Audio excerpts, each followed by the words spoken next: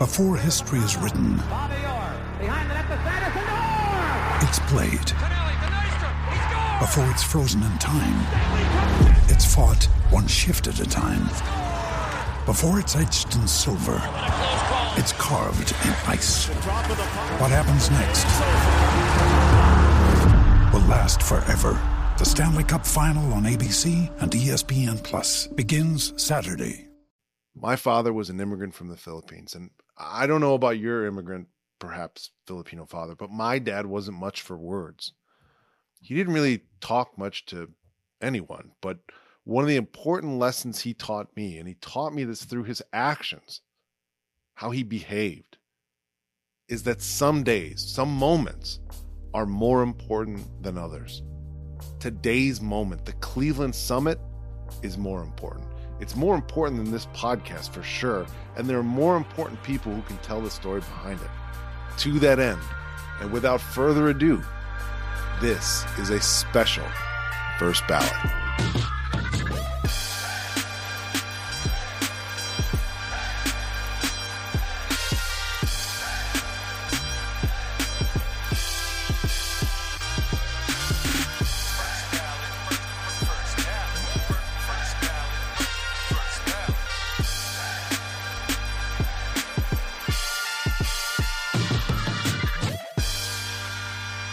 Welcome to First Ballot, the podcast that celebrates the moments in sports that really matter and decides whether they're good enough to be inducted into the First Ballot Hall of Fame. I am your host, Neil, a.k.a. Got 'em Coach, the podcast Jordan Clarkson, half Filipino, half Austin Reeves, coming to you live from the Shaquille O'Neal Office Depot, big and tall, executive suite, captain's desk chair in top grain black leather. Today's show is brought to you by the Ball is Life Podcast Network. We're proud to be a part of the family. If you really love basketball, it's really in your bones. You have to follow Ball is Life on all major social platforms. Ball really is life to those folks. Let me tell you, they'll keep you in the know. They'll give you all the updates you need all year long. Plus, you'll get the best online basketball content sent right to your phone. Also, check out some other shows on the Ball is Life Podcast Network. Proud to be there. Today's episode of the First Ballot Hall of Fame podcast could be sponsored by, and by the by, now that we're on the Balls Lab Podcast Network, dear advertisers, the portion of this show could be very, very real, but for now it's not. Today's episode of the First Ballot Hall of Fame podcast could be sponsored by the very beginning of the song Flashlight by Parliament Funkadelic. Just the beginning of the song, though. You want to hear it? Let's listen to it right now. Oh my God.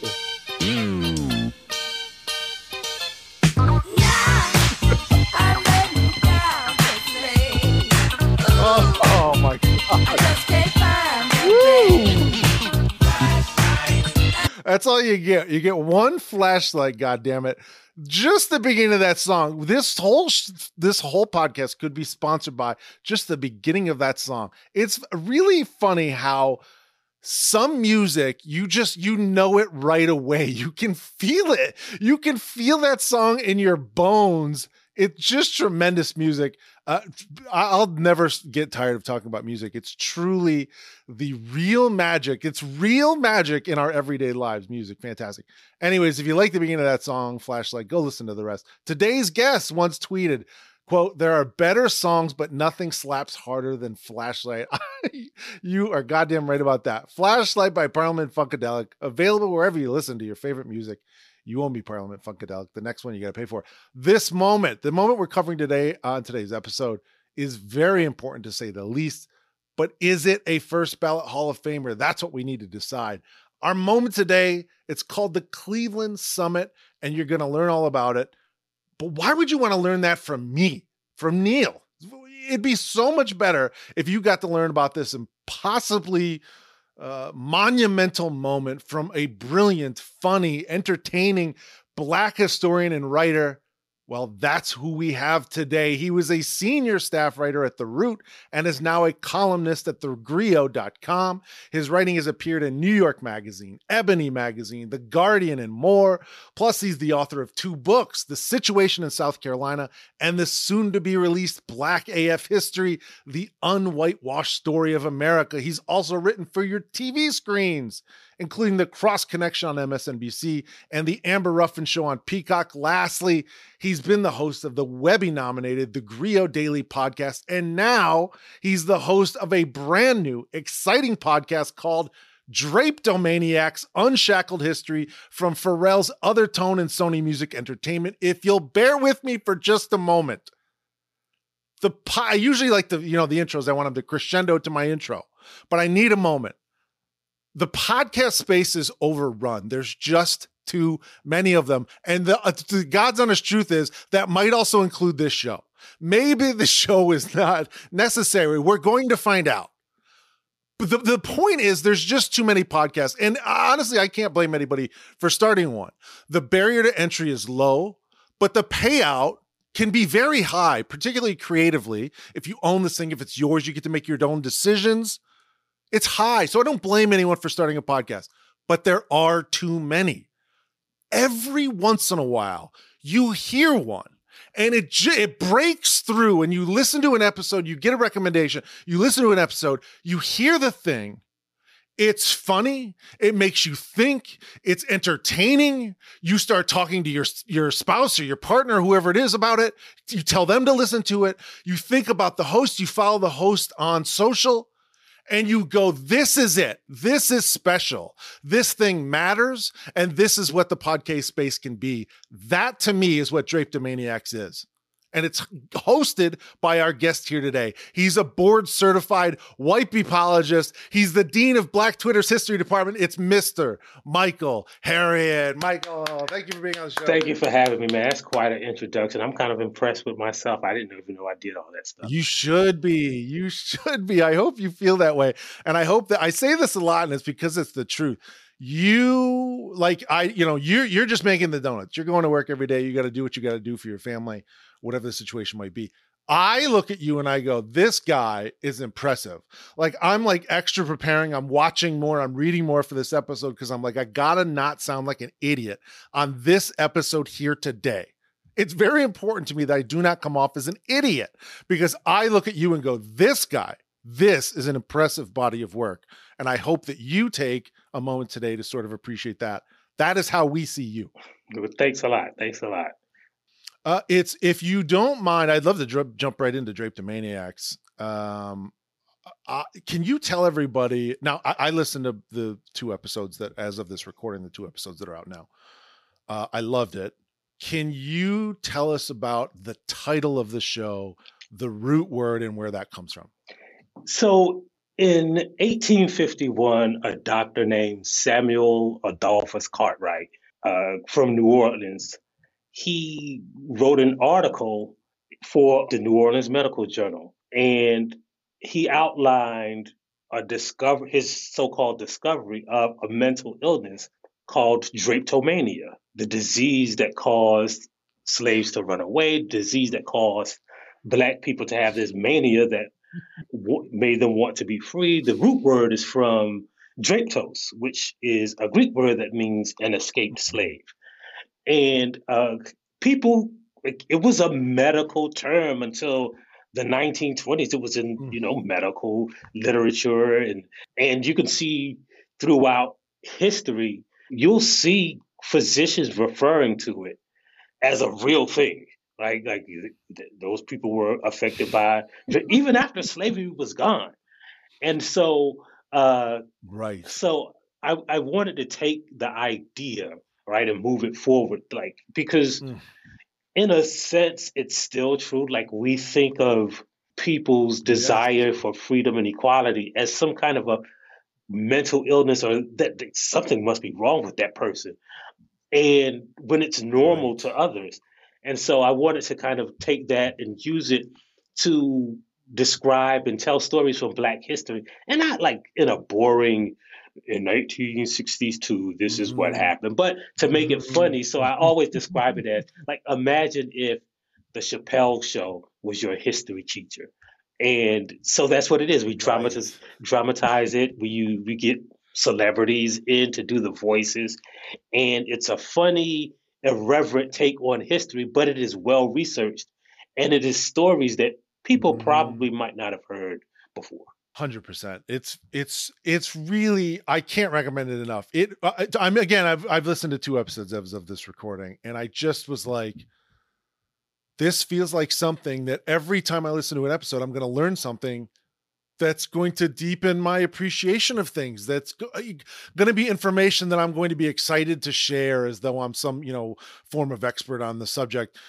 It's funny how a title matters. To me, when a title is as good as yours, it is a giant sign that when the title's this good, can you imagine how good the rest of the podcast is? If you haven't listened to it, go listen to it on wherever you listen to your favorite podcast, available everywhere. Draped in Maniacs, fantastic. In a way, I talked about Flashlight. Like you hear Flashlight and you listen to it, and like right away you go, God damn, this song is gonna cook. Like you can just tell out of the gate. And that when I heard Draped in Maniacs, then the episode starts and I hear that backstory on Draped in Maniacs, and I go, that is a brilliant title. It speaks to today. It works. It's taking the word.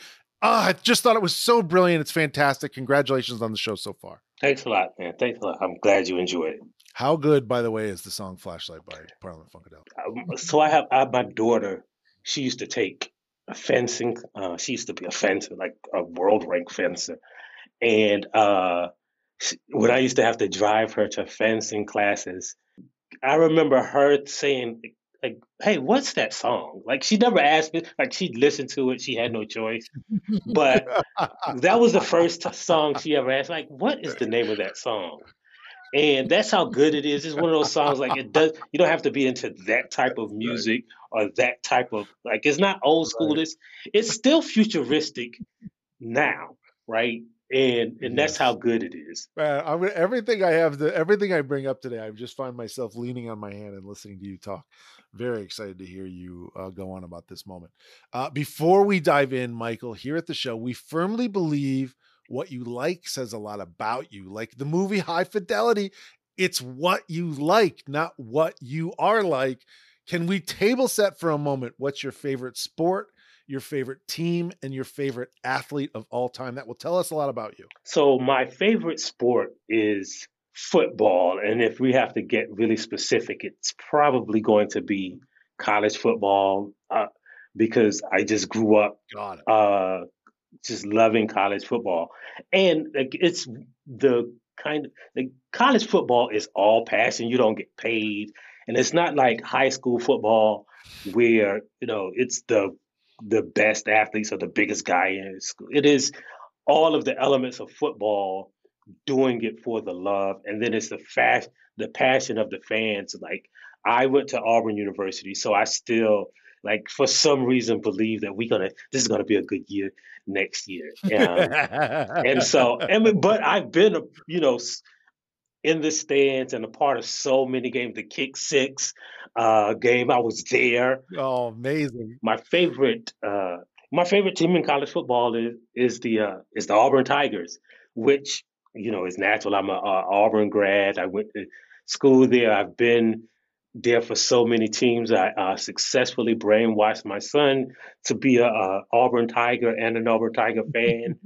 My daughter, unfortunately, I failed, but she's been to games. And my favorite athlete of all time is Muhammad Ali. I think he is the epitome of a great man and a great athlete, with Bill Russell as 1A.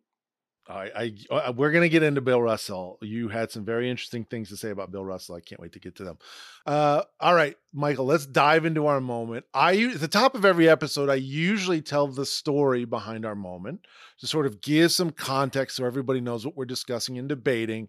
Since you are here, in my head, I'm like, why the hell would I tell this story we have you to add some real historical context. I've got kind of a timeline laid out. I'm going to walk through it, but if you have anything to add, please feel free. My God, who wants to hear from me when you're here? So let's do it. Perfect. The story, I'm honestly, like, I was like, where do I start? And I felt like I got to start all the way back and give some of the tent pole, because it all matters. It like really crescendos here. The story of Muhammad Ali, it's just too big to sort of get into one podcast. This is a timeline I think we can focus on for this episode. For the purposes of this show, two important things happened in 1954. Number one, some asshole stole a red Schwinn bicycle from a 12-year-old boy in Louisville, Kentucky. That 12-year-old's name at the time was Cassius Clay. Clay would eventually rename himself Muhammad Ali. As the story goes, Clay turned to boxing with the hopes of someday catching and, quote, whooping the person who stole his bike. The other important thing that happened in 1954, the start of the United States' official involvement in a conflict labeled the Vietnam War. 6 years later, 18-year-old Cassius Clay is in Rome for the 1960s Olympics. As a member of the United States boxing team, he wins gold against Poland's Zbigniew Pietrzakowski. I tried very hard. If you're Polish and I butchered that, I apologize. A few months later in 1960, Clay starts his professional career. About 3.5 years later, on February 24th, 1964, Cassius Clay is 19-0 with 14 knockouts, including 9 out of his last 10 fights before February 24th, 1964. That's the night Clay is fighting mob hitman turned heavyweight champion of the world with a record of 35-1, 31-year-old Sonny Liston. What do you remember about Sonny Liston, Michael? Anything? Besides being a mob hitman, Sonny Liston, he was because remember before Sonny Liston, boxing was kind of a skill and a brawler sport. Right. But Sonny Liston was the first guy who was like it's weird because it's kind of the opposite of what you would think. Like the heavyweight champions before Sonny Liston were kind of, pugilists. They were, guys who had skill. But Sonny Liston was all tough man. Yes. Right? He seemed unbeatable. Not only did he seem unbeatable, but people were kind of like, we think of Muhammad Ali in a different way now than we think of him. Like he thought of like Muhammad Ali was kind of disliked. He was too loud. That the loud thing. There were flashy boxers, but there was nobody as eloquent as him. He was too flashy, and people wanted to see him get knocked out. Right. And he went in the ring with Sonny Liston, and the thing you have to remember about Sonny Liston is he was feared, not by other boxers. Like he was feared. He was feared walking down the street. Sonny Liston's going to get off the sidewalk, right? And this pretty slight, flashy guy goes in and whips him. Absolutely. Sonny Liston, just for the background here, Floyd Patterson, world-class fighter, one of the greats of all time. He's the heavyweight champ at the time he faces Sonny Liston.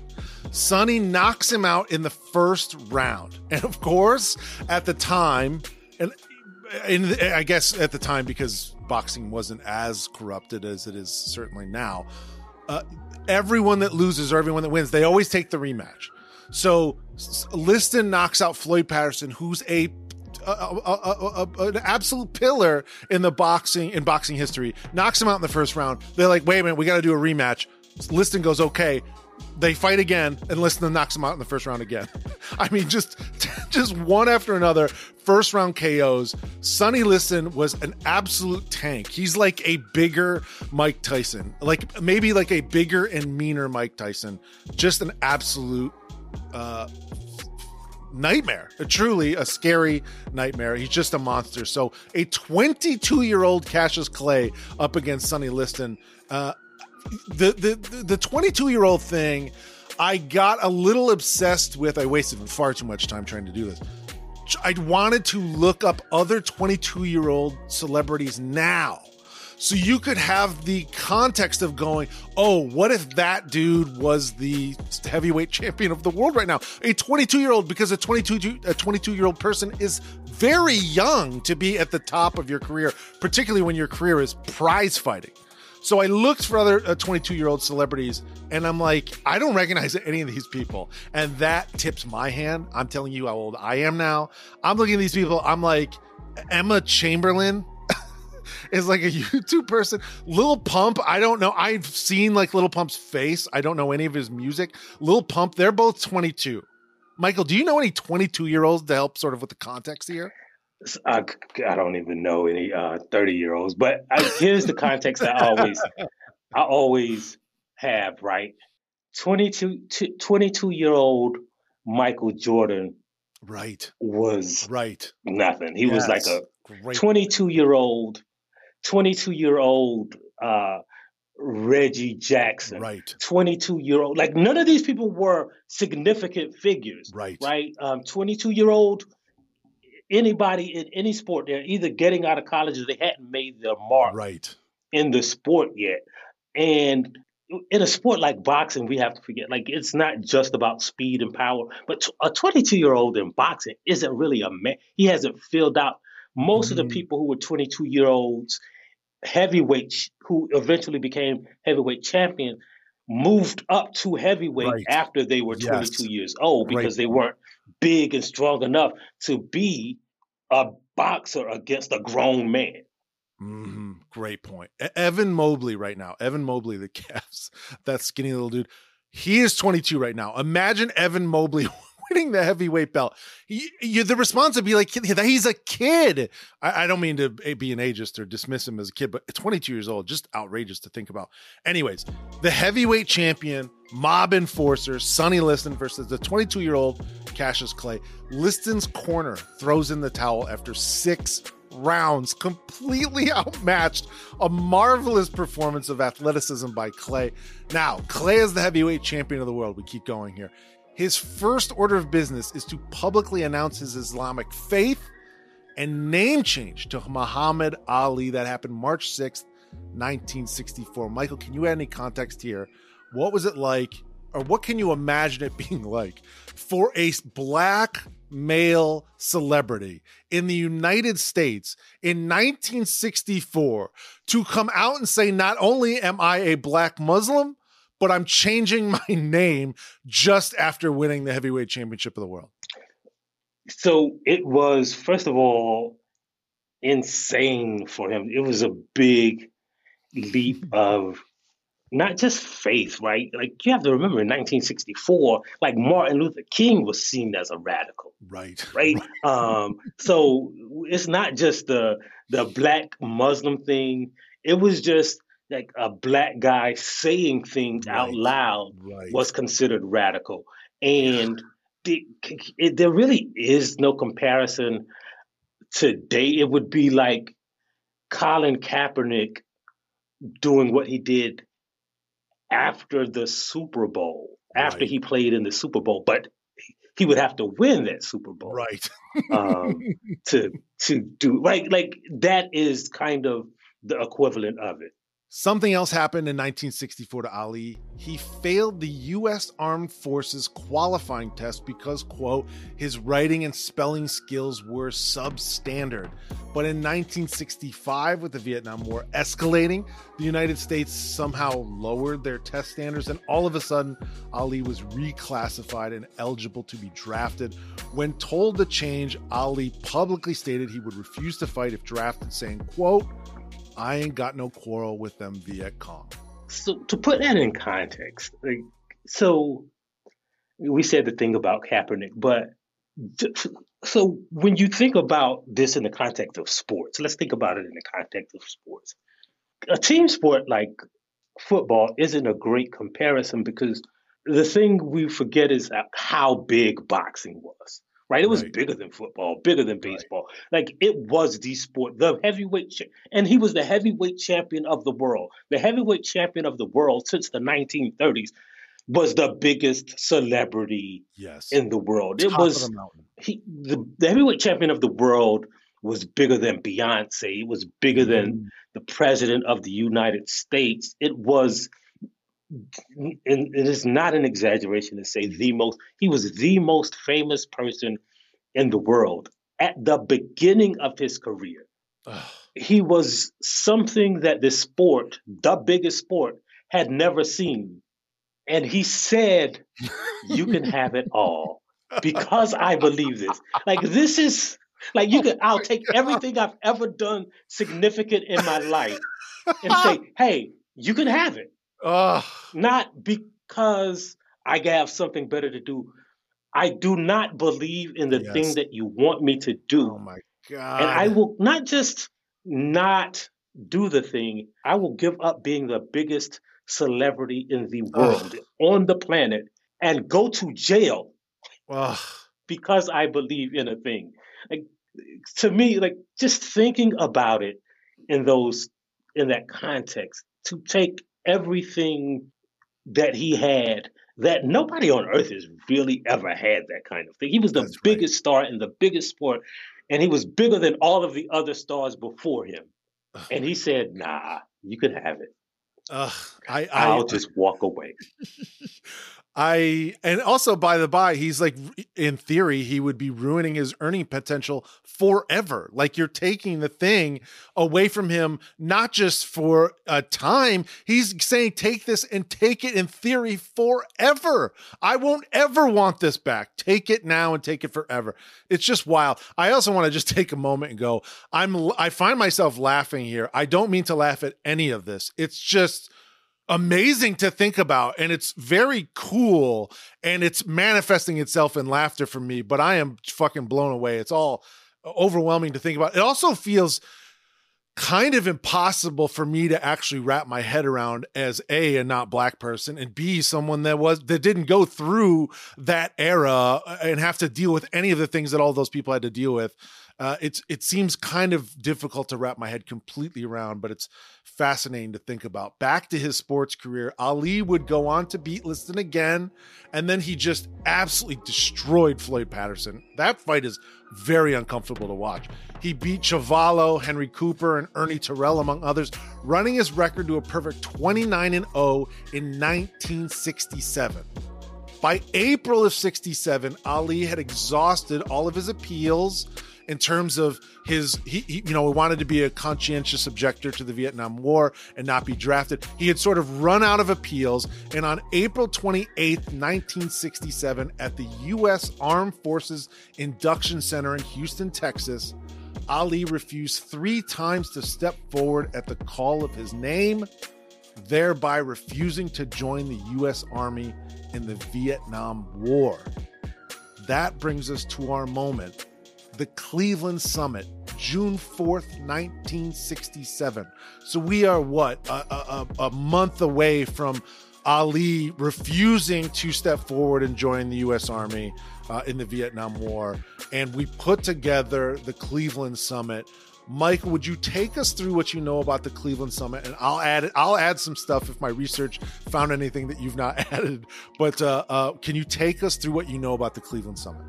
So, the Cleveland Summit, first of all, you have to realize that, like, this is Cleveland, the mayor of Cleveland. He was one of the first mayors of a major city in America.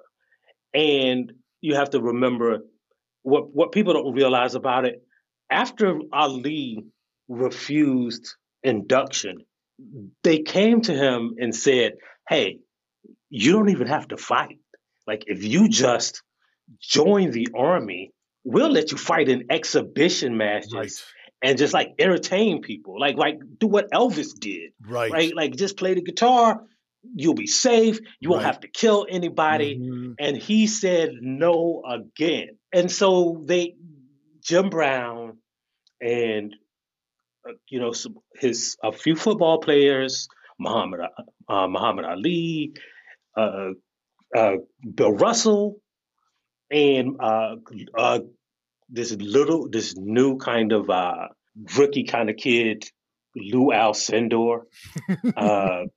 They said, we're going to meet and we're going to talk about this. We're going to have a discussion. And so there's a little bit of dispute. So some of the people said that they were trying to talk Ali into saying, man, look, that's the best deal possible. Right. We don't want you to go to jail.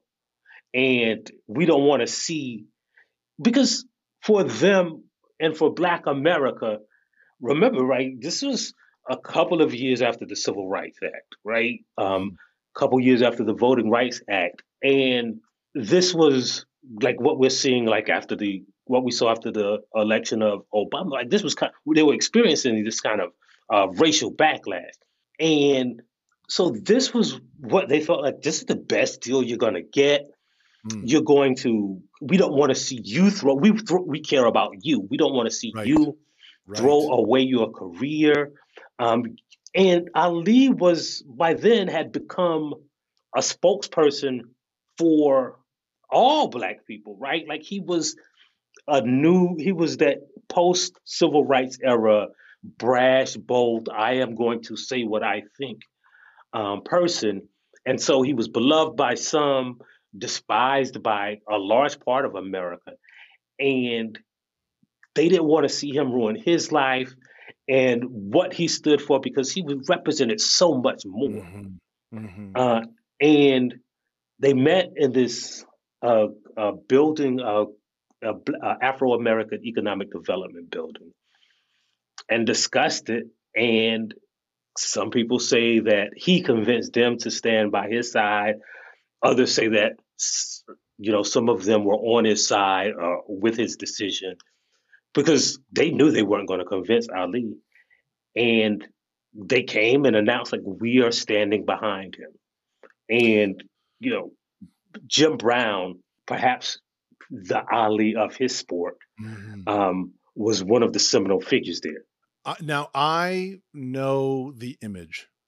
And prior to this episode and doing the research, I have to admit, but I think it's okay to admit, I didn't know much about the story. I think that's the point of this, right? You go, I don't know, and then you go learn about the thing. In researching this, I didn't know that Jim Brown sort of put this meeting together. I did not know, as you noted, that there were some competing ulterior motives here. Bob Arum, famous boxing promoter, and I think worked for Ali's boxing promotion company at the time, he has since told the story that not only had they arranged that deal where Ali could, go Bob Hope it and go do boxing exhibitions for troops and have that be his service, and then he can, both go be, acquiesce and go be part of the United States Armed Forces, go be drafted. You're fulfilling that quote unquote obligation, but you're not in any real danger. You're not going to go kill anyone. You're not going to go fight anyone in theory. And then you get to keep your career. You get to go fight. But Arum also was like working to set up fights in that period and told some of the other athletes that were showing up to the Cleveland Summit, if you can help me help Ali see this path towards this deal, I will give you a piece of these upcoming fights that we will line up for Ali. So some of these men, in theory, had a financial reason through Arum to help convince Ali to take this deal and agree to be drafted. Yeah, that is the amazing thing. And so there's a little bit of controversy about that too. So what people say was Bob Arum trying to get into like wider sports, the wider sports business, or was he just, first of all, like, do you trust Bob Arum? Right. That's the fundamental premise of it. And do you take that money? Do you show up just because Bob Arum said, I'll give you some money? Right. Because like, I can't imagine if Ali doesn't know you and respect you. And then there's also Arab double back was like, no, it was mean. I was going to get the money to the black community. Like the percentage of the money that for the fights, it was going to be going to the black. I don't know what the black community. I didn't know there was a black community bank, but that was, a later excuse. But it is remarkable. First of all, like we just need to take a moment and think about who was in that room, Right. right? Like we've talked earlier about my belief that Bill Russell undoubtedly is the greatest basketball player ever. I'm not talking about before him. I'm talking about at this time that we are recording this podcast. He is still the greatest player ever. We just can't understand how great he was. We can't fathom the idea of Bill Russell because there are no comparables, right? Like he never lost, right? Right. And some of the things that we think are great just because they said, like we think the Celtics coach, Red Auerbach, we think of him as a great coach. Like it's probably the greatest coach in the history of basketball when he was a terrible coach before Bill Russell played, right? And he never did anything after. He was only great when Bill Russell played, right? Just think about it. Look at his career, right? He never did anything significant except with Bill Russell, right? And I think people don't understand that Bill Russell went to college. He won both championships, lost 2 games. His entire college career, he lost 2 games. One, he was hurt. Bill Russell then, a lot of people don't know that Bill Russell was probably, because we look at that old footage and because it's in black and white, we can't fathom his athletic ability. Bill Russell might have been the greatest high jumper who ever lived, right? So remember when Bill Russell, they were going to keep Bill Russell off of the Olympic team after he graduated from college because he had already been drafted. They said pros can't play in the Olympics. And he said, oh, that's cool. I could be in the high jump. And there are documented stories that Bill Russell jumped 7 feet. Oh my God. At a college track tournament, but he had won. So he was like, it was over. He jumped 6'9". He beat his nearest competitor. His competitor went on to win the gold medal. That Olympics was the first time somebody ever jumped 7 feet. And Bill Russell did not know. So we know the Fosbury flop, right? You jump over the wing, turn your back. But that's not how Bill Russell was jumping. He was hurdling the bar. He did not know the technique. Again, and he's like, I'll just practice all summer, get that technique down, and win the gold. But he didn't have to because he played, again, then he went to the pros and won every championship except 2.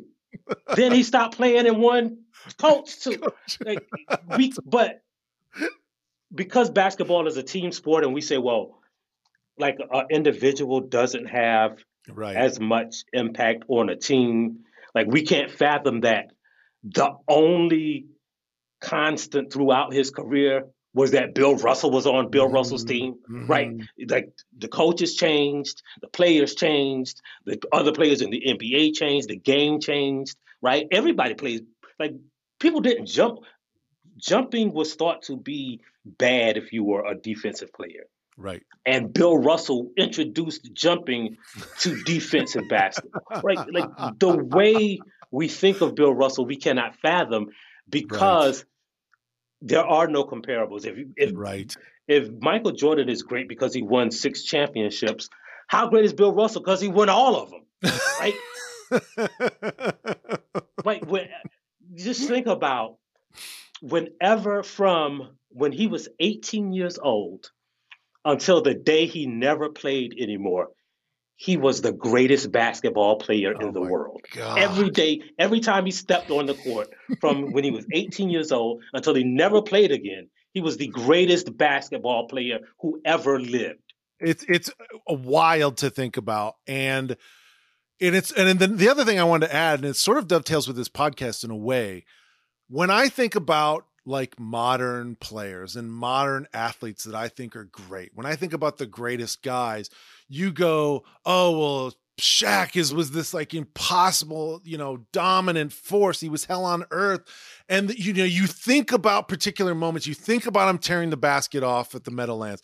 You think about him catching the lob from Kobe and dunking. You think about all these crazy singular moments, and those singular moments, like this podcast, it elevates your opinion of these dudes. And as I think about Bill Russell, I go, well, I'm not old enough to remember those singular moments. Like you go, yes, Bill Russell won a lot of championships and blah, blah, blah. But, it's a bunch of white guys, Dolph Shays is playing and like stuff like that. You figure out ways to dismiss him. But if you look for those moments, if you look for the singular moments, they're all there. Bill Russell in the 1962 finals, Game 7 against the rival Los Angeles Lakers. Russell finishes Game 7 with 30 points and 40 rebounds as Boston wins in overtime. And he played all 53 minutes of the game.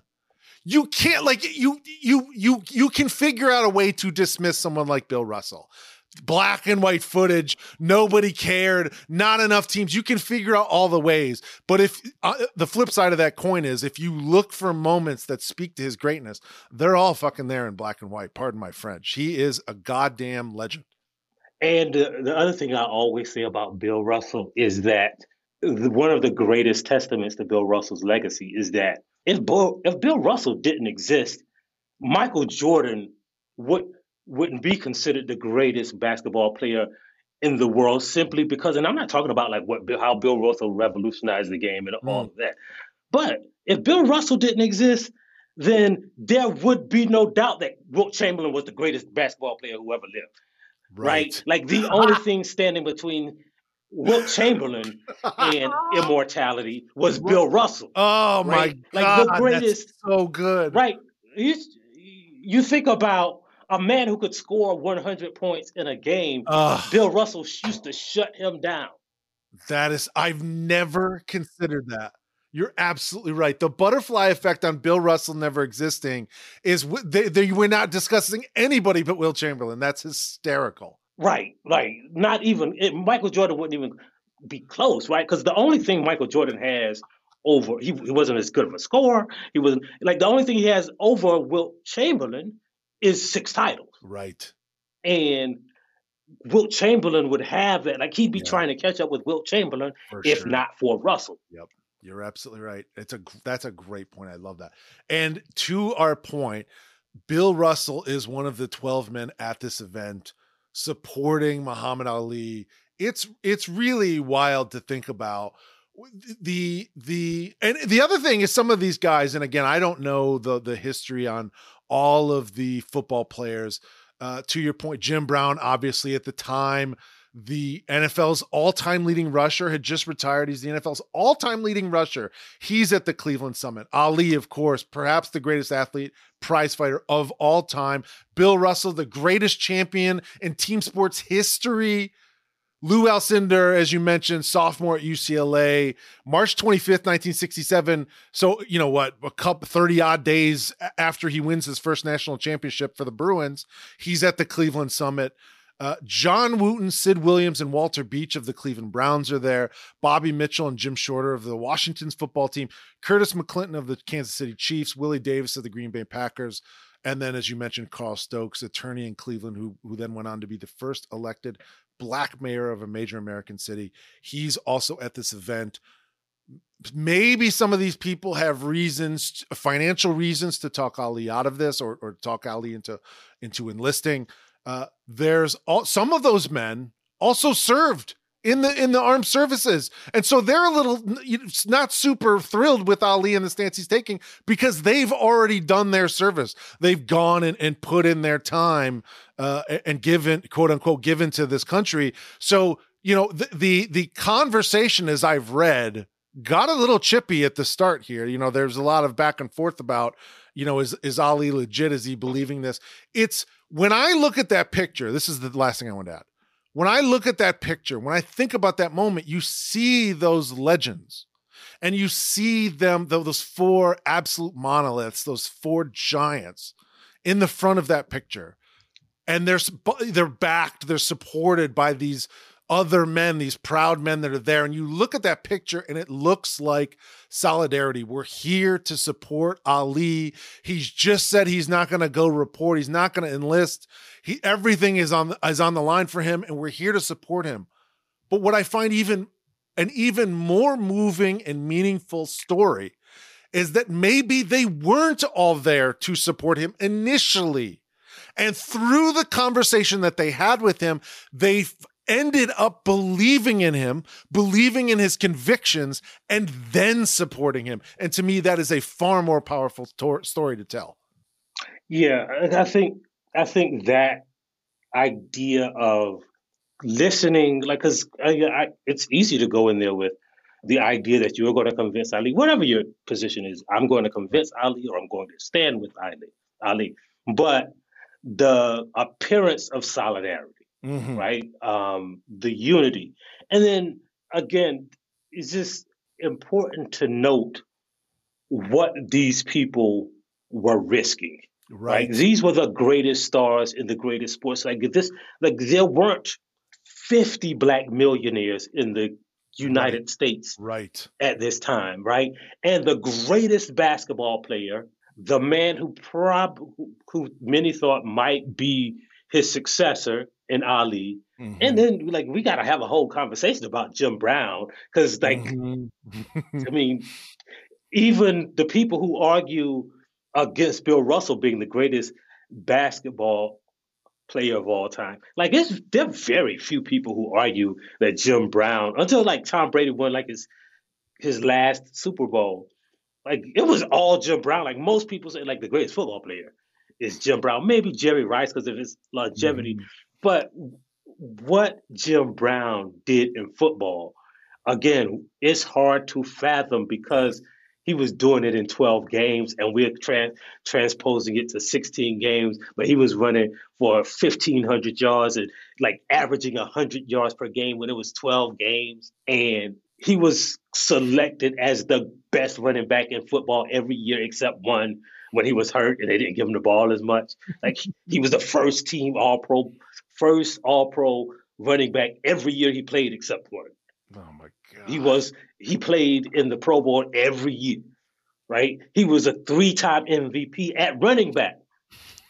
And there are people who say he might have been the greatest lacrosse player who ever lived. Yes, I've heard that as well. It's amazing to think about. And I appreciate you also bringing up what they're all putting on the line. And you look at Alcindor, now Kareem. He's 19, 20 years old? I love that story. As a freshman, I guess, in college at the time, you couldn't play. So freshman Lou Alcindor goes to UCLA. UCLA is the, I believe, 2-time back-to-back defending national champion at the time. Alcindor joins UCLA, and in their first game before the season, Alcindor and the scrubs, the bench guys, beat the upperclassmen, the starters, the 2-time defending champions. He beat them by 15, and Alcindor had 30 and 20 in a fucking scrimmage and destroyed them. He's 20 years old. He's won his first national title. He's, in theory, potentially giving up his next 23 years of his career in basketball and all of his earning potential just by being at this event at this moment and supporting this man.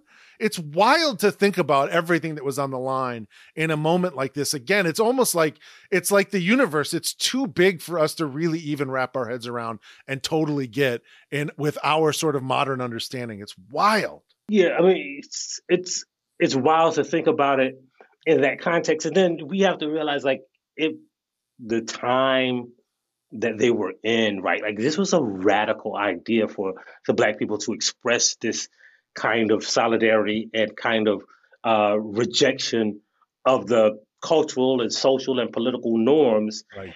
And back then, no one would have to give a reason to say, well, Jim Brown, you can't play football anymore. Right. Or Jim Brown, you can't. They just said, hey, we don't like what you did. Right. You can't play anymore. That's right. Right. You don't have to break a law or anything. Right. And so they were putting their entire career on the line.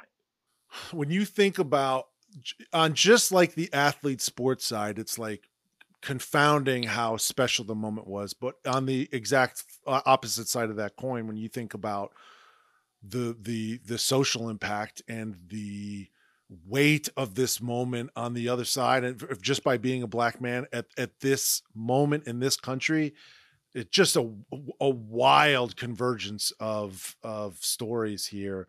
We have to decide whether the Cleveland Summit is good enough for the First Ballot Hall of Fame. To do that, we have to go through our Hall of Fame credentials. Those are the categories by which we judge our moment. The first credential, as always, analytics. Here are some numbers behind this moment. 12 men attended the Cleveland Summit. We've named all of them already. 12 special guys. That's the truth, in short. At Ali's trial on June 20th, 1967. So this is now after the Cleveland Summit. This is sort of the wrap up to this Cleveland Summit story. So we had the Cleveland Summit. Everyone stands in solidarity with Ali. What happens after that? At Ali's trial on June 20th, 1967, it took an all-white jury 21 minutes to find Ali guilty and convict him of draft dodging. His titles, his license to prize fight, both stripped away, taken away. Federal District Judge Joe E. Ingraham sentenced Clay, Ali at the time, to 5 years in prison and fined him $10,000. After a court of appeals upheld the conviction, the case eventually made its way to the U.S. Supreme Court, which we'll get to in a second. But it just, you have this moment and it's impactful. And then immediately an all-white jury goes, no, you're out of your mind. You're guilty and you're going to go to jail. And it happens like that. Snap of a finger, super easy. This moment comes and goes and an all-white jury convicts him. It's just insane to think about. Yeah. And we also have to kind of acknowledge the other analytics too, in that the number of people who were killed, we have to remember Medgar Evers and all of the people who were killed for doing those kinds of things back then, and the bravery that took. And again, the analytics.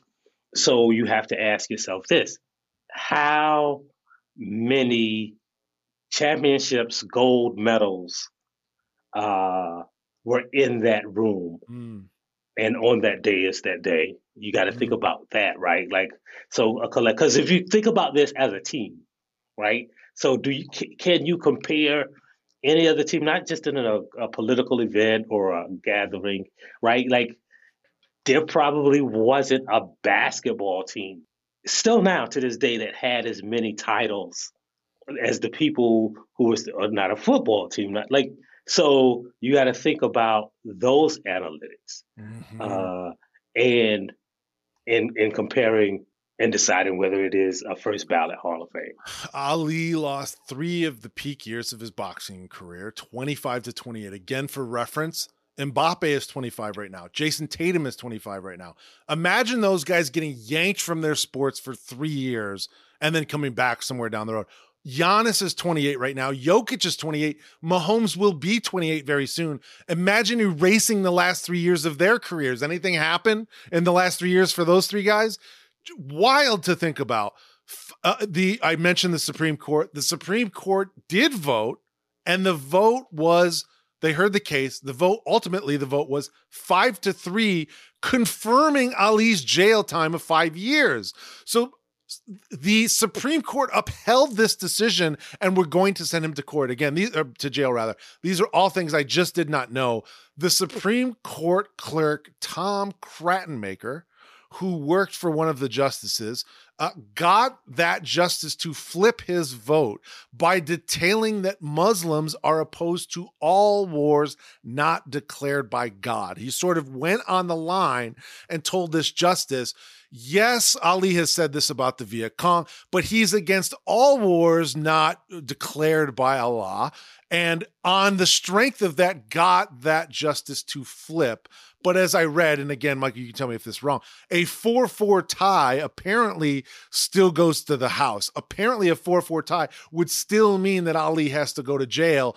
And as I read, and again, tell me if this is true or false, the justices who did not want to set the precedent of this is how you get out of the Vietnam draft, ended up looking for a procedure and found a procedural error. The state appeal board that denied Ali's conscientious objector status did not list a reason why they denied that claim. They said, no, you cannot be a conscientious objector, but they did not list the reason why. And what I read was that the Supreme Court used that sort of clerical error to go, let's use that and flip the conviction and say that Ali does not have to go, like, overturn this. Ali doesn't have to go to jail. It was an 8-0 unanimous vote, but all hinged off of that fact, that sort of clerical error that they use that to go, we're not establishing a precedent, but also this guy doesn't have to go because now we're I don't know why they flipped, but apparently it happened. And I'm glad that it did. Is that all true? Yeah. So Ali was going to jail. Like the judges, on the merits of the case, the justices had decided that he was going to jail. And the interesting thing about, if you read some of the proposed opinions on that, was that the basis was not in really the law or his freedom of speech or his right to protest, but that, well, if he's allowed to do this, it'll be bad for this society because we can't stop anybody from being a conscientious objector. So what they were saying is he has the right, but what's to stop anybody else from utilizing that loophole?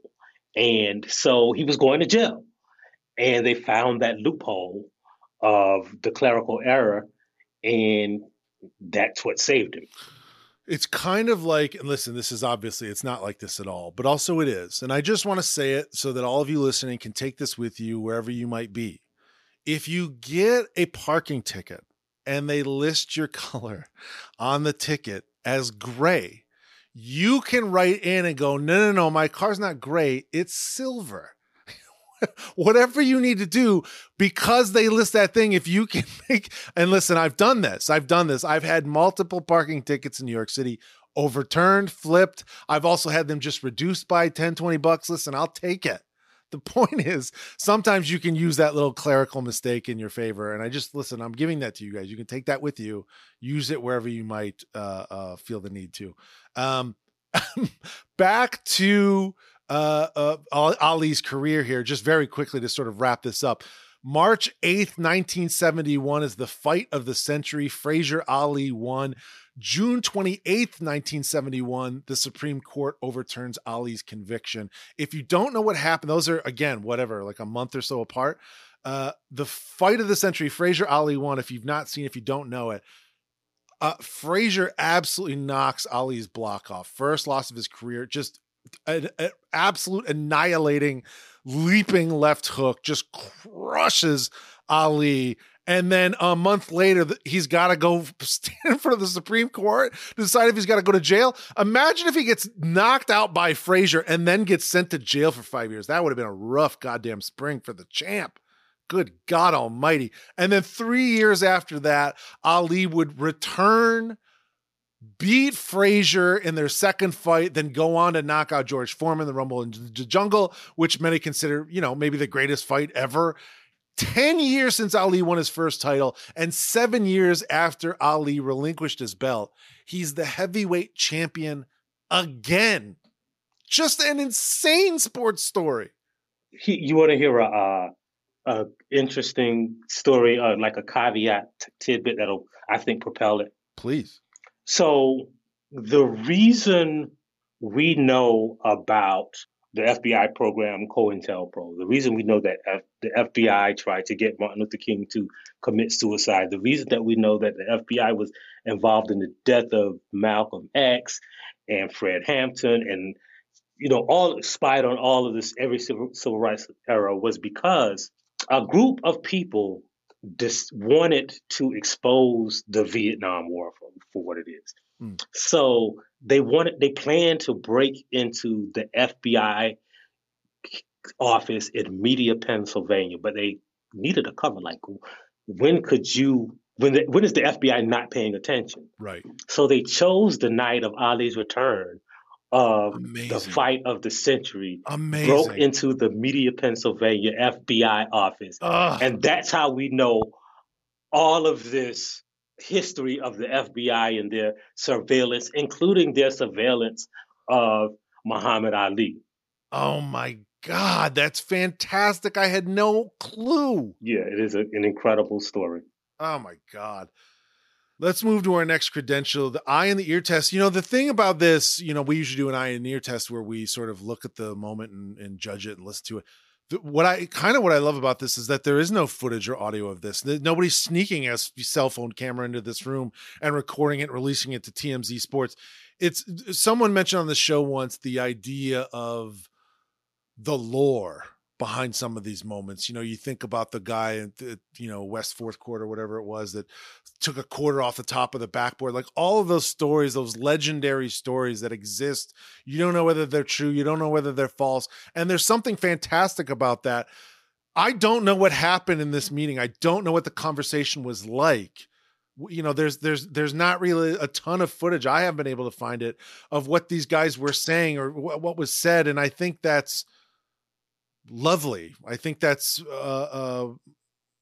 I enjoy having to hear the recounted stories from the Jim Browns and the other men that were there about what happened that day, because what you see is this picture, this photo. That's what you remember. The next credentials are test of time.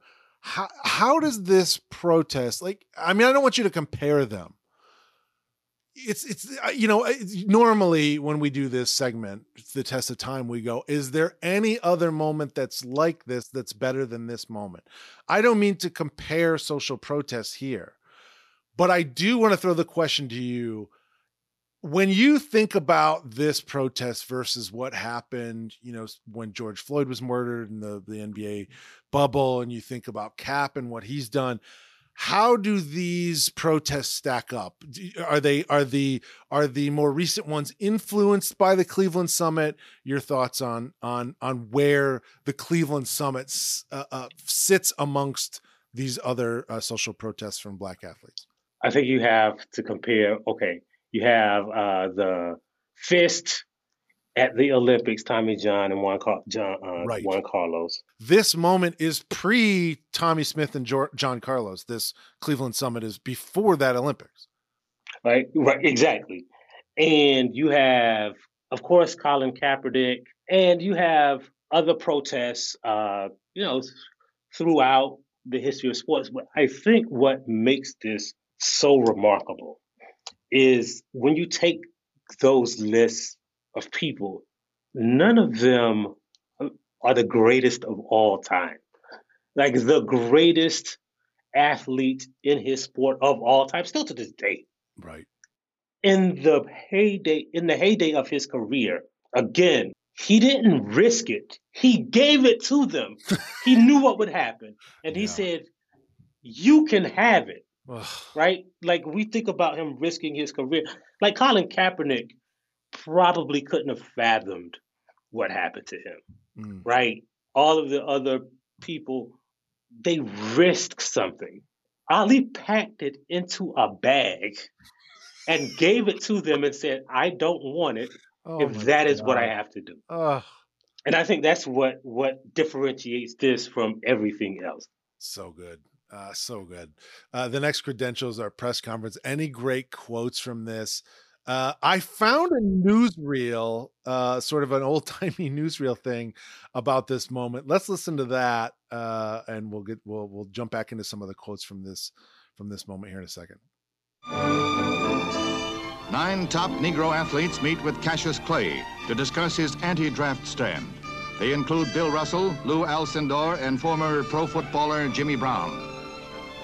Says Brown after the meeting, the champ is sincere in his religious beliefs. He believes in his religion, and his stand is based wholly on that. Clay's induction refusal cost him his title, and he faces a possible 5-year prison sentence. He claims exemption as a minister of the Black Muslim faith. I don't know who that gentleman is that's speaking, and I apologize to both him and all of his family that's come since this. But when you hear that music and that voice reading that type of thing. It just feels very racist, doesn't it? And I'm not black, but it just, you hear that start and I'm like, oh, this is racist. Whatever they're saying is racist. I'm so sorry. That's just the way it comes off to me. I just think he's probably had on a fedora when he was in the studio eating it. Flicking a cigarette right before it. Anyways, here are some quotes from this moment.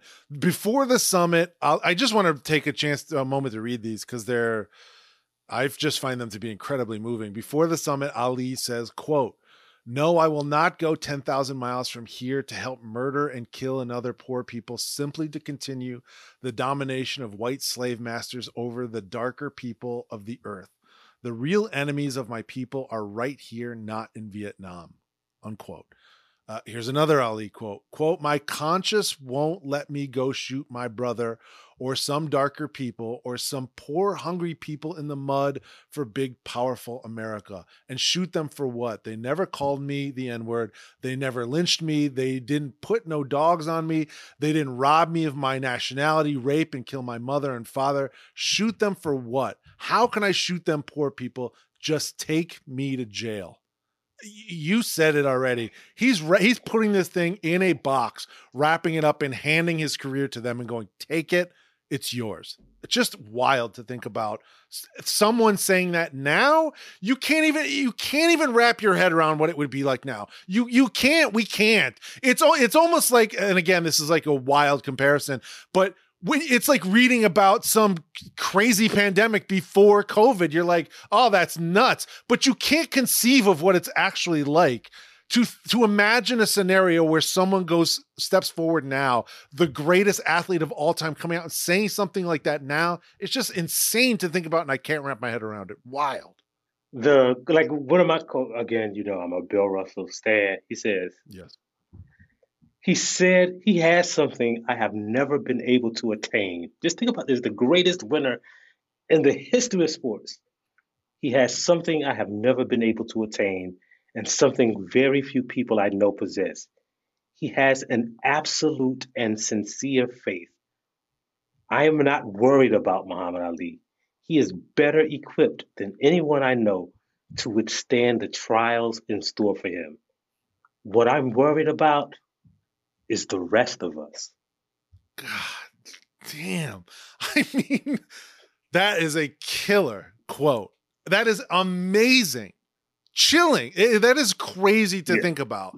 It's also if you get down into like the nitty-gritty of it, you are there in this moment. You've been chosen. You're there. You're representing this guy. You're supporting this guy. And then also people go, well, we want to hear what you have to say. And you don't just say something, you say that. And that perfectly written thing that's moving and succinct. It's just that if you don't think that it's additive to the greatness of this moment, you're insane. That is some hell of a quote. Yeah. I mean, it's a great quote. And then, so there are rumors that like they came to blows or almost came to blows, some of the guys at that meeting, because like you said, some of them were veterans. So it also adds to the lore, like who wins a fight in that room, right? Because even Jim Brown versus Muhammad Ali, that's a hard, like who you choosing, right? Who is you, right? You got Bill Russell's long arms. I don't know, man. That is a lot of fun to think about, because also like Kareem is like just young enough. He's like on top of the world. Like maybe he's got that like unlimited confidence of a college kid who's like, that's like peak. Like I'm never going to die when you're in college. You're driving like 100 miles an hour on the highway. Like you think you're never going to die when you're in college. So even throwing in that energy into that room, and he goes on, he eventually goes on to train with Bruce Lee. Maybe he knows a little bit about the martial arts. That's a wild fight to think about. Who comes out of there? I wouldn't want to try. I just sit down. John Wooten from the Browns had a phenomenal clip. This is from a short documentary that Uninterrupted put together. Here's John Wooten talking about Bill Russell during the Cleveland Summit. Let's listen. Russell said, "Champ, you have totally convinced me." He says, "As a matter of fact, If you can get the Honorable Elijah Muhammad to just ease back on that rib and chop, I'll join y'all tomorrow. A great quote. And then here's Bobby Mitchell, NFL great Bobby Mitchell as well at the Cleveland Summit. Here's Mitchell on Russell again during the meeting. We'll all go out there and we tell the press that we believe in Muhammad Ali, thanks, and we're going to go into the service in his place. That Bill Russell is able to be there, be moving, be succinct, be supportive, represent himself, his people, his team, his sport, his career, put everything on the line. And then to also do it with a sense of humor. He really is a special guy. Bill Russell, amazing guy. Yeah, I think, and then he was sort of the elder statesman of that crew that was in there. Mm-hmm. Just for them to have that much respect you got to also factor in that he lived in Boston, mm-hmm. And all that entails. So it's an amazing collection of people. And then again, like Willie Davis was he was a 2-time Super Bowl champion, 4 times won the NFL championship. Like, it's not just the headliners, right? There were some really significant people in that room. Amazing. The next credentials, Twitter fingers. Any great tweets from this moment? Of course not. This is the 60s. So I want to ask just a couple questions about you. You're fantastic, Michael, on Twitter. And as I think about your columns and as I think about the podcast that you've done, I go, man, how do you decide? And again, if you don't follow Michael Harriot, my God, you should. Some truly amazing, same thing, moving tweet threads, moving stories, told succinctly, told in an entertaining way, all of the same things that we've just been lauding these men for doing. You do the same thing on Twitter. Honestly, your content is probably better than the platform. I'm not certain that the platform deserves your work there. As I think about all of the different things you do, how do you decide what becomes a thread versus what becomes a column or what becomes an episode of one of your podcasts that it's or goes into your books? Like, how do you decide those things? So on Twitter, what I essentially do is, you can make an argument. Twitter is a place for an argument. Here is the thing you're right about or you're wrong about. Here's the thing that I believe. And these are the reasons why. Mm-hmm. Here's a fact, here's a chart, here's a graph, here's a quote, here's a website you can click on, and that is why this thing is. Twitter is perfect for that, right? You don't have to convince anybody. And so when there are more nuanced arguments, right, you have to write a column about it, right? Because it's a collection and you have to kind of introduce the idea to people, right? This is what everybody is talking about today, or this is what's going on today. And here's an explainer, or here's a different way to think about this thing. But a book is etching it in stone. It's not for today. It's for someone to read 20 years from now, and hopefully it'll still be relevant, or hopefully it will be a capsule of what is going on in this era. Right. Your book, Black AF History, the unwhitewashed story of America. It is coming out in September. Is that right? Yeah, September 19th. Yeah, I'm really excited about sharing it with people and having them read it. Not just learning about history, but I think it's told. What I think I try to do is to take the stuff that people might know or people might talk about in academics. My background is I am an economist, not necessarily a historian. And then I ended up teaching a class that combined the two, but to do it in a relatable way, to make it funny and engaging and story-based instead of numbers-based, and to help people understand it. And then the other thing is, we tend to tell history in, this is a thing that happened on this date or a long time ago, and not tie it together with the present. So this thing happened, which caused this thing to happen, which caused this thing that is happening now, right? And you can't understand this thing that is happening now unless you know about this thing that happened 100 years ago, right? And I think it puts it into context. It gives us greater understanding. But I think, when you just reduce it to a bunch of dates and times and people and not stories, people kind of get bored with it. Well, I mean, mission accomplished. All of the work that you've done, and I can't wait to read the book, but all the work that you've done up to this point, it's entertaining. That's the thing that, and again, I sort of was apologizing earlier on for laughing, but you put these things in a way that makes it entertaining out of the gate. And because it's some awful moments from history at times, I feel bad for enjoying the story and enjoying the way you tell it. But I think it's obviously important for it to be sticky and for people to listen to it and give it a chance. And I laud your ability to sort of ride those levels and be able to do both. Teach me things, move me, and entertain me. I just think it's fantastic. Michael, I've appreciated you being here, what you've brought to the episode. I do want to have a little bit of fun. At every episode, we do a segment called More Important. It's actually America's favorite podcast segment, is voted on by the American people. I usually bait people here, my guest, into a particularly sort of difficult question, and then I cut them off because I think it's funny to cut people off. But I'm not going to do that today during this episode, and because you are who you are, it would feel weird. So can we just play More Important, the segment right now, me and you, Michael Harriot? Okay. Yeah, sure. Perfect, Rob. Hit the music. It's time for something more important.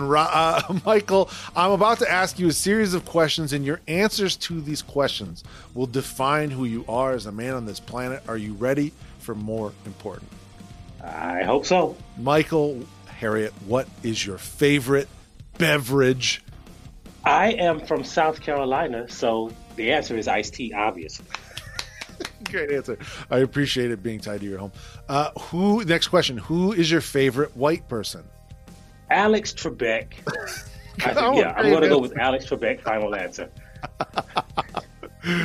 Michael, why isn't everything on brioche bread? You like fresh brioche roll, right? You like one of those, right? First of all, we live in America, so some people are going to call it brick bread. And then I think the reason brioche bread is good is because everything isn't on brioche bread. Because if you had peanut butter and jelly sandwiches on brioche bread, then you get it'd just be bread, right? Right? Why isn't everything between two pieces of pie? Because pie is a special thing. I like pound cake. What a I'd great eat answer. everything between two pieces of pound cake. So I think we got to let brioche bread be a rare occasion, a treat, that we can enjoy brioche bread more often. God.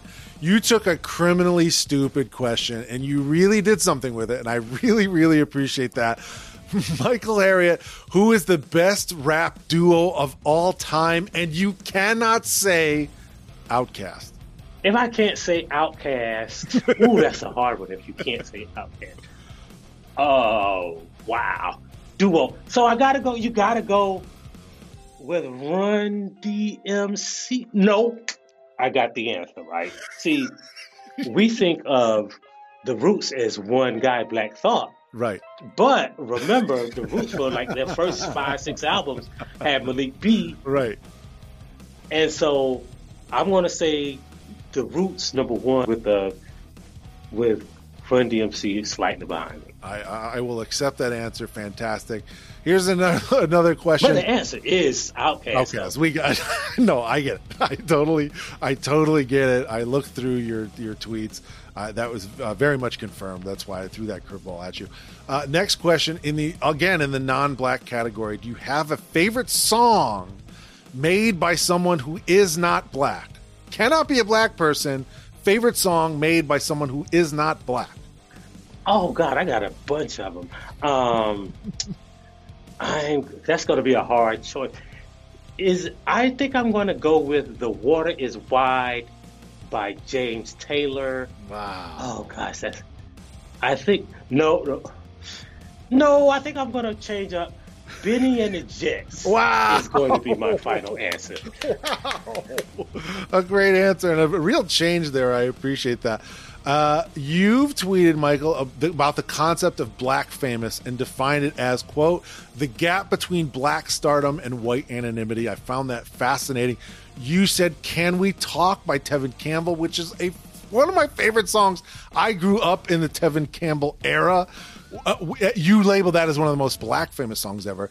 Do you have any candidates for the most black famous TV show and or movie? I'd also allow if you have a black famous athlete. I love the concept of black famous. Any other black famous TV shows or movies or athletes that stick out to you? Okay, probably the number one black famous movie is The Five Heartbeats. Every black person has seen The Five Heartbeats, and I don't even know if it is like even registered. Like that is in the pantheon of black movies, like top 5. And black famous TV shows, I think everybody knows A Different World, but I don't think everybody has ever, like most people have seen A Different World. And from different eras, like if you weren't alive in that era, yes, then you might not have seen A Different World. But here's another one. Here's a curveball. Have you ever seen the Temptations movie? No. That is like the TV version of The Five Heartbeats. There is a Temptations movie that every black person has seen. Yes. And so, like, it's got a ubiquitous statement. Like, have you ever heard a black person say, "Ain't nobody came to see you, Otis"? That is from the Temptations movie. Right. And it's such a ubiquitous movie that quote lives on. And like, I don't even know if white people have ever seen the Temptations movie. So funny, so good. And a black famous athlete. Yeah. Let's see, who is a black famous athlete? Oh, Show Nuff, from the Karate Master from The Last Dragon. I think he is technically an athlete. Sure. So, Show Nuff. Show Nuff. A great answer. Fantastic. Great answer so far. Michael, Harriot, passes or dunks? Which is your favorite? Passes. I'm a Magic Johnson fan. I grew up a Laker fan. Me too. So, I'm a Laker fan. Magic Johnson means everything to me. Do you have a favorite Magic Johnson pass? Do you have or anybody? Do you have a favorite pass from your times watching in the NBA? My favorite pass, it is a Magic pass on the '92 Dream Team to Jordan. My friend had like a VHS video tape. It's hard to describe, but it is a great behind the back. Yep. Between the legs, no look pass to Jordan. And it finishes with that classic Jordan one-handed, right-handed dunk. It's perfect. I know exactly what you're talking about. I love that pass. Michael, Harriot, I need you to name one thing that kicks ass. Oh, this is easy. The one thing that kicks ass is jelly beans. Like jelly beans are really a perfect, because there's like a hard candy and a soft candy. Right. And so, yeah, I'm going to go with jelly beans. What a fantastic answer. I really appreciate the courage that it takes to say jelly beans kick ass. The last question is, I need you to name the greatest of all time. You're naming a GOAT. You are picking of all the, I'm going to give you the pool here in a second of people you can pick from. You need to pick the greatest of all time. And what you're picking is the greatest of all time. What you're picking from is the best movie character athlete of all time. Which athlete, that's not real in a movie, a character, not a real person, not Michael Jordan in Space Jam, because that Michael Jordan is a real basketball player. You have to pick the best athlete who was a movie character in any sport of all time. So I actually wrote an article about this years ago, and I can't even remember who I had at number one, right? But so if we're going to go, we got to think about through baseball, basketball, football, you got to go with Teen Wolf, right? Like, right, because he was not really good when he was not Teen Wolf, but when he was Teen Wolf, he could dunk, he could he turned to flip and dunk. So I think you gotta go with Teen Wolf. Like, it was only when the moon was full, so he was pretty erratic. But I think if you just you have to go into a discussion. This is one of my things. Oh, when we talk about GOATs, are we talking about them at their best, like this athlete at their best, right? Or are you talking about like the long history? Because if you catch him on a night with like a quarter moon, he might only put up 10 points. He might put up single digits. But on a full moon night, I think we have to say Teen Wolf is the best. It's a point well made. Of all time. A point well made. And also, for the record, he's but a teen at the time we saw him. He is going to eventually be a 20-year-old. Exactly. Right. So, I think Teen Wolf, Ray Allen and He's Got Game couldn't have even, he would have he would have killed. He killed him. He would have actually Ray Allen and He's Got Game. 100%. And then, again, peak athleticism, 28-year-old Wolf would have just been an absolute a dynamo on the court. Who could have ever stopped him? Fantastic job, Michael Harriot. That's the end of more important. You did fantastic. The next credential, it's the cosign. The floor is yours. The mic is yours. Michael Harriot, does the Cleveland Summit belong in the first ballot Hall of Fame, and why? I think the Cleveland Summit belongs in the Sports Hall of Fame, and here's why, right? So when you think about sports impact on the world, right? We think about, Kaepernick. You think of one we missed was Mahmoud Abdul Rauf and his protest, right? But I think all of those, one, didn't have the significant impact on both the sport and society, right? Because you're talking about the great, we hadn't even gotten into how this impacted the sport of boxing when the greatest boxer of all time had to just go away. So the impact on the sport itself, when you think about it as a sports moment, it had impact actually in the ring or on the field. And then you combine that with its impact on the culture, on the how we think about race, how we think about solidarity, how we think about athletes and their responsibility to society. I think this is number one in all of those categories. Right. And so, and then when you just put it just under the sports thing, you think about the number of championships. Like, if we say all of those people now, we take them. We got Willie Davis with several. We got Bill Russell with 15. We got Lou Alcindor. We got Jim. All the records and the championships and the gold medals in that room. There might not be.